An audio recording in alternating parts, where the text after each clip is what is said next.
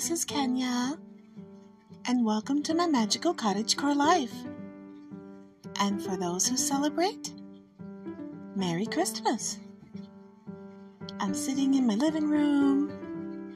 I'm looking at the dog, the Bubba Joe. Hey, Bubba Joe. Hey, Bubba boy. And I'm listening to the fish tank bubble and just chilling, and I'm thinking to myself, what would be a nice recipe? A simple recipe that would be good for later this week so that people who are pretty much feasted out can have a nice meal or a side, but also not be too heavy. Now, dried beans this time of year are something most of us have, especially if times are tough and we had to hit the food pantry. We're all pretty much grateful for whatever we have.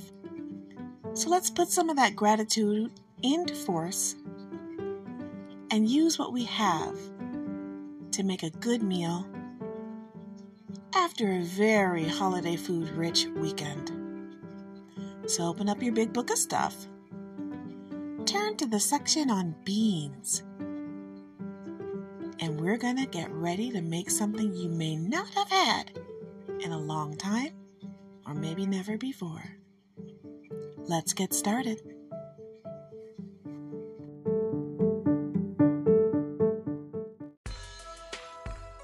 Today's episode is sponsored by Doc Dotson at Roden and Fields. Roden Fields is not just makeup. It's not just skincare. It's an entire system. It's a system of people who actually don't just want better for your skin. They want better for you. I have watched as people through this company have enhanced, elevated, and improved their lives and the lives of other people through these products. You know, our skin is one of the first organs we have that we are able to see when we meet other people and when we look in the mirror. Our skin is our first line of defense. And taking care of our skin is not just a cosmetic pursuit, but it's a health pursuit. So I want to thank Doc Dotson for sponsoring today's Christmas episode. Please look up her website. We're going to provide it in the description of this episode. And I also want to thank Kevin MacLeod for providing our music today, Christmas Rap from Incompetech. Now let's get back to the show.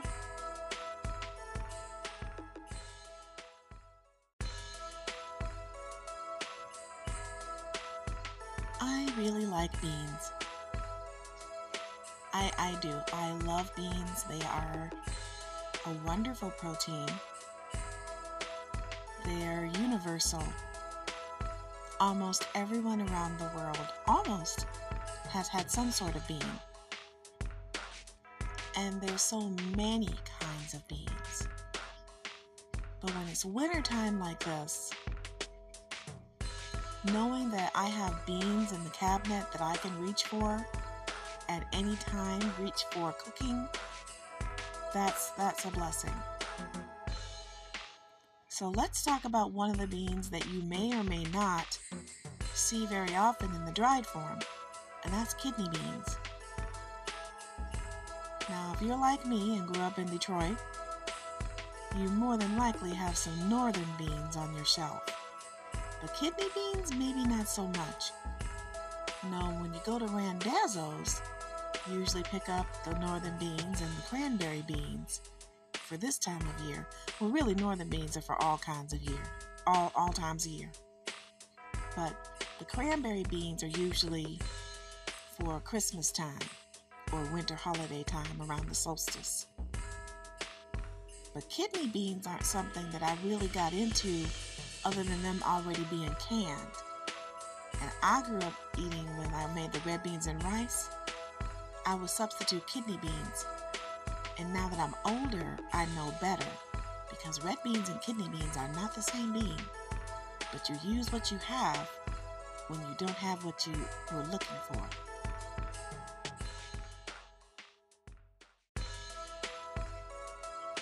So if I were to give someone advice on the best way to choose beans, I would say look for some that are least damaged. Now, usually you find your beans in the city in a plastic bag. And that can be pretty challenging for someone who hasn't bought beans before to see any difference between the different bags of beans. But the first thing I want you to look for is see if the beans have a lot of little fine matter or crumbs or dust at the bottom. Anything that looks like it's kind of left over after being chewed. If you see that in the bag, don't buy those beans. They probably are infested with bugs or have been chewed on by something else. You don't want those. Let that pass you by. The next thing you want to look for, make sure there's nothing that looks like it's opened the bag. You don't want an open bag of beans unless you're buying open beans. That's a problem. But let's talk about after we get the beans and we look inside, what else we need to do.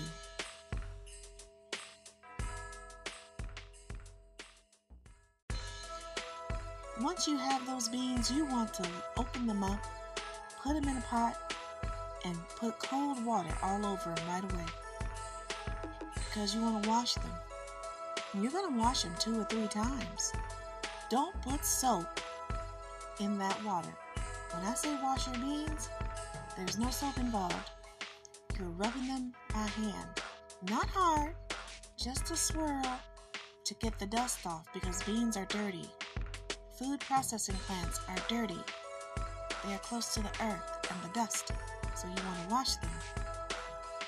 Once you've done that a couple times, you want to see if there's only beans in that particular pot. It's not unusual for stones or rocks to be put inside of the bag with beans. This is a mechanical process most of the time. One of the worst things to do is to bite down on a rock expecting a bean and break your tooth. And that's just part of natural law, that there's going to be some times that rocks get in with the beans. It's hard to see them. So you want to go sort through there to make sure there's no rocks, to make sure everybody's safe. The next thing you want to do is to make sure that there's no malformed, broken, or somehow decayed or compromised beans in that bunch. You know, bugs like to live inside of beans. So you want to make sure that none of them have little holes in them, because you don't want a little bit of extra. Beans are protein on their own. You don't want any extra protein in your pot.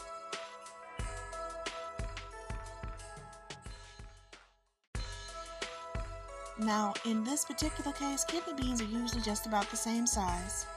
So you don't have to do anything strange and try to make sure everything's approximately the same size, because usually they are.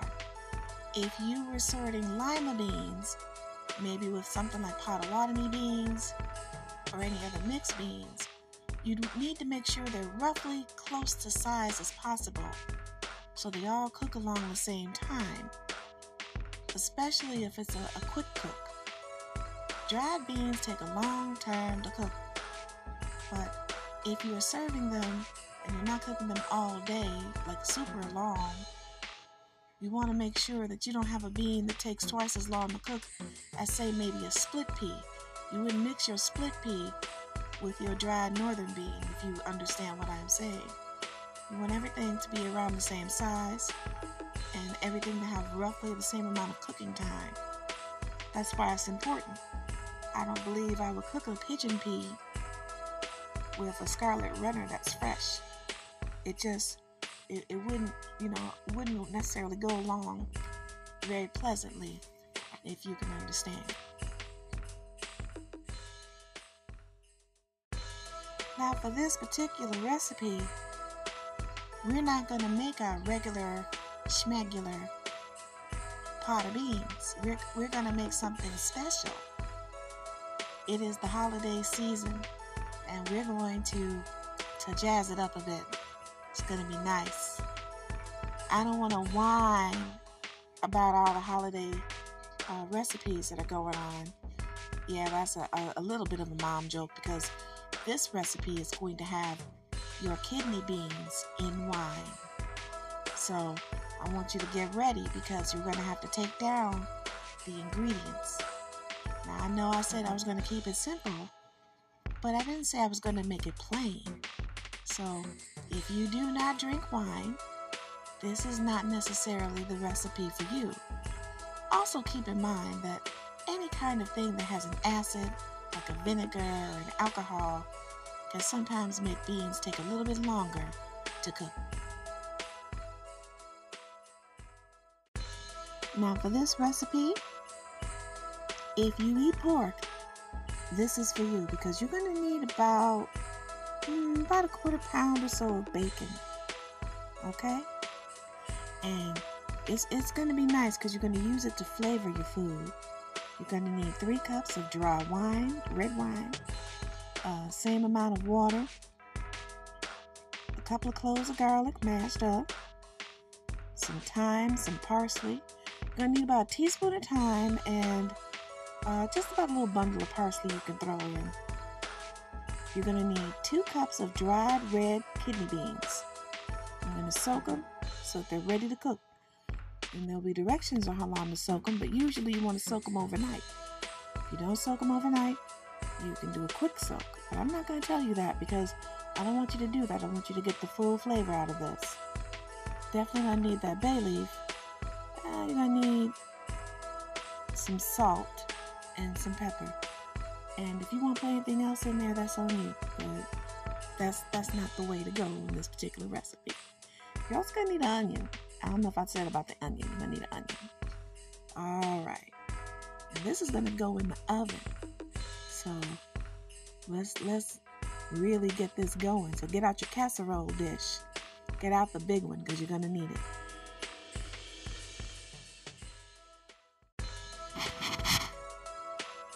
Now what I want you to do is something special. I do this in my soups, so I'm recommending you do it in yours.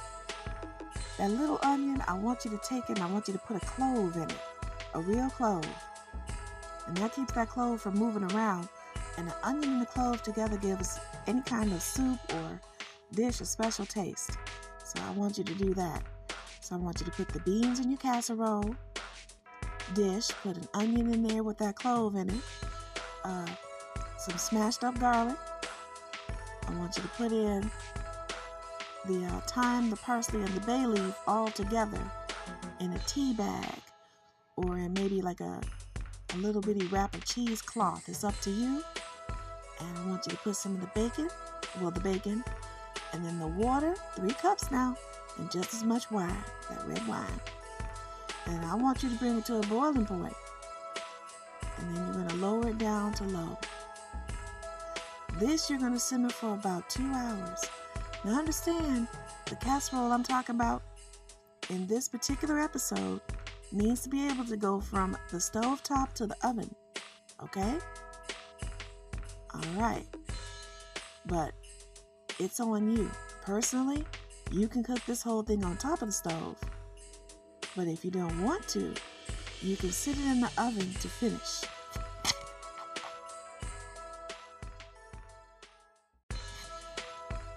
Now the thing is, this should be simmering on top of the oven this whole time, on top of the stove. But if you don't have room, or if you prefer to put it in your oven, make sure that the oven is at a temperature that allows your pot, your casserole dish, to simmer for 2 hours. I usually put that around 400, 450. But it's on you. That's if you're using stoneware. If you're using a regular casserole, maybe 350, 400. It depends on your oven. You know how it is. But if it's on the stove, you can just simmer it for 2 hours. That means it shouldn't be boiling. It should be low. And you're going to let that go until the beans are soft. After that, you're going to take out the herbs and the onion, and you're going to put them to the side. And you're going to compost those in the garden. And don't you fuss at me. You can compost that onion. Don't pay attention to what anybody else tells you. That's good for the earth. Next thing you're going to do, you're going to take the bacon out, and you're going to take those beans out. And you're going to mix them with some salt and pepper and whatever other flavors you like. You'll put it in Slap Your Mama, that's on you. But make sure it goes with that flavor. Taste it first. Taste it twice. Taste it in a larger spoon. Put the seasoning on that. See how it tastes before you use it in the main dish. So many dishes get ruined by adding a little bit too much seasoning to it without testing the taste before they put it in the main dish. And once that's all done, okay, I want you to take that bacon and I want you to fry it up. And then you're going to chop it up. And then you're going to put it back into the beans. And that's going to be so good. If you want, you can add a little bit of ham flavoring if you have it. But be careful because you don't want to overpower that taste of the bacon. And that's it. And then you're just going to serve it hot and it'll be ready to go. And this is a recipe that was passed on to me. Now I'm passing it on to you.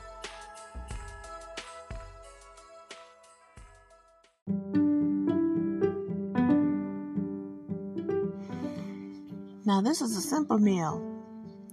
Now some people would say, well, that's just beans. What is that? That's not something that's a main dish. But believe it or not, beans and bacon are a main dish. I believe you could probably substitute a nice smoked turkey or beef with this, but it will change the flavor. There's just something that comes from that pork fat. I will not be eating this, as I do not eat bacon, but I shall make it for my friends, and I think you would like it as well. If time does not do it for you, there are other herbs that you could add. Maybe a bit of, personally, summer savory would be mild. I'd recommend winter savory if you like a bit of bite. A nice crusty loaf of bread and some herbed butter, some beans like this. You can sit back and put your feet up by the heater, and you can have a good evening sometime this week when you're trying to work off the rest of that holiday food. This will be something simple but filling to keep you warm and not overwhelmed. I love sharing the simple pleasures with my friends, and we're friends, right? I hope your holiday season, especially your Merry Christmas this night, saw joy and love for you. And I hope that love follows you throughout the year. I love you. And I can't even see you. But I know just as I know I'm sitting here, I know you are loved. And whether you believe that comes from somewhere outer or inner, it's still true just the same. So from my home to yours, Merry Christmas and Happy Holidays. And I'll see you next time here on my Magical Cottagecore Life.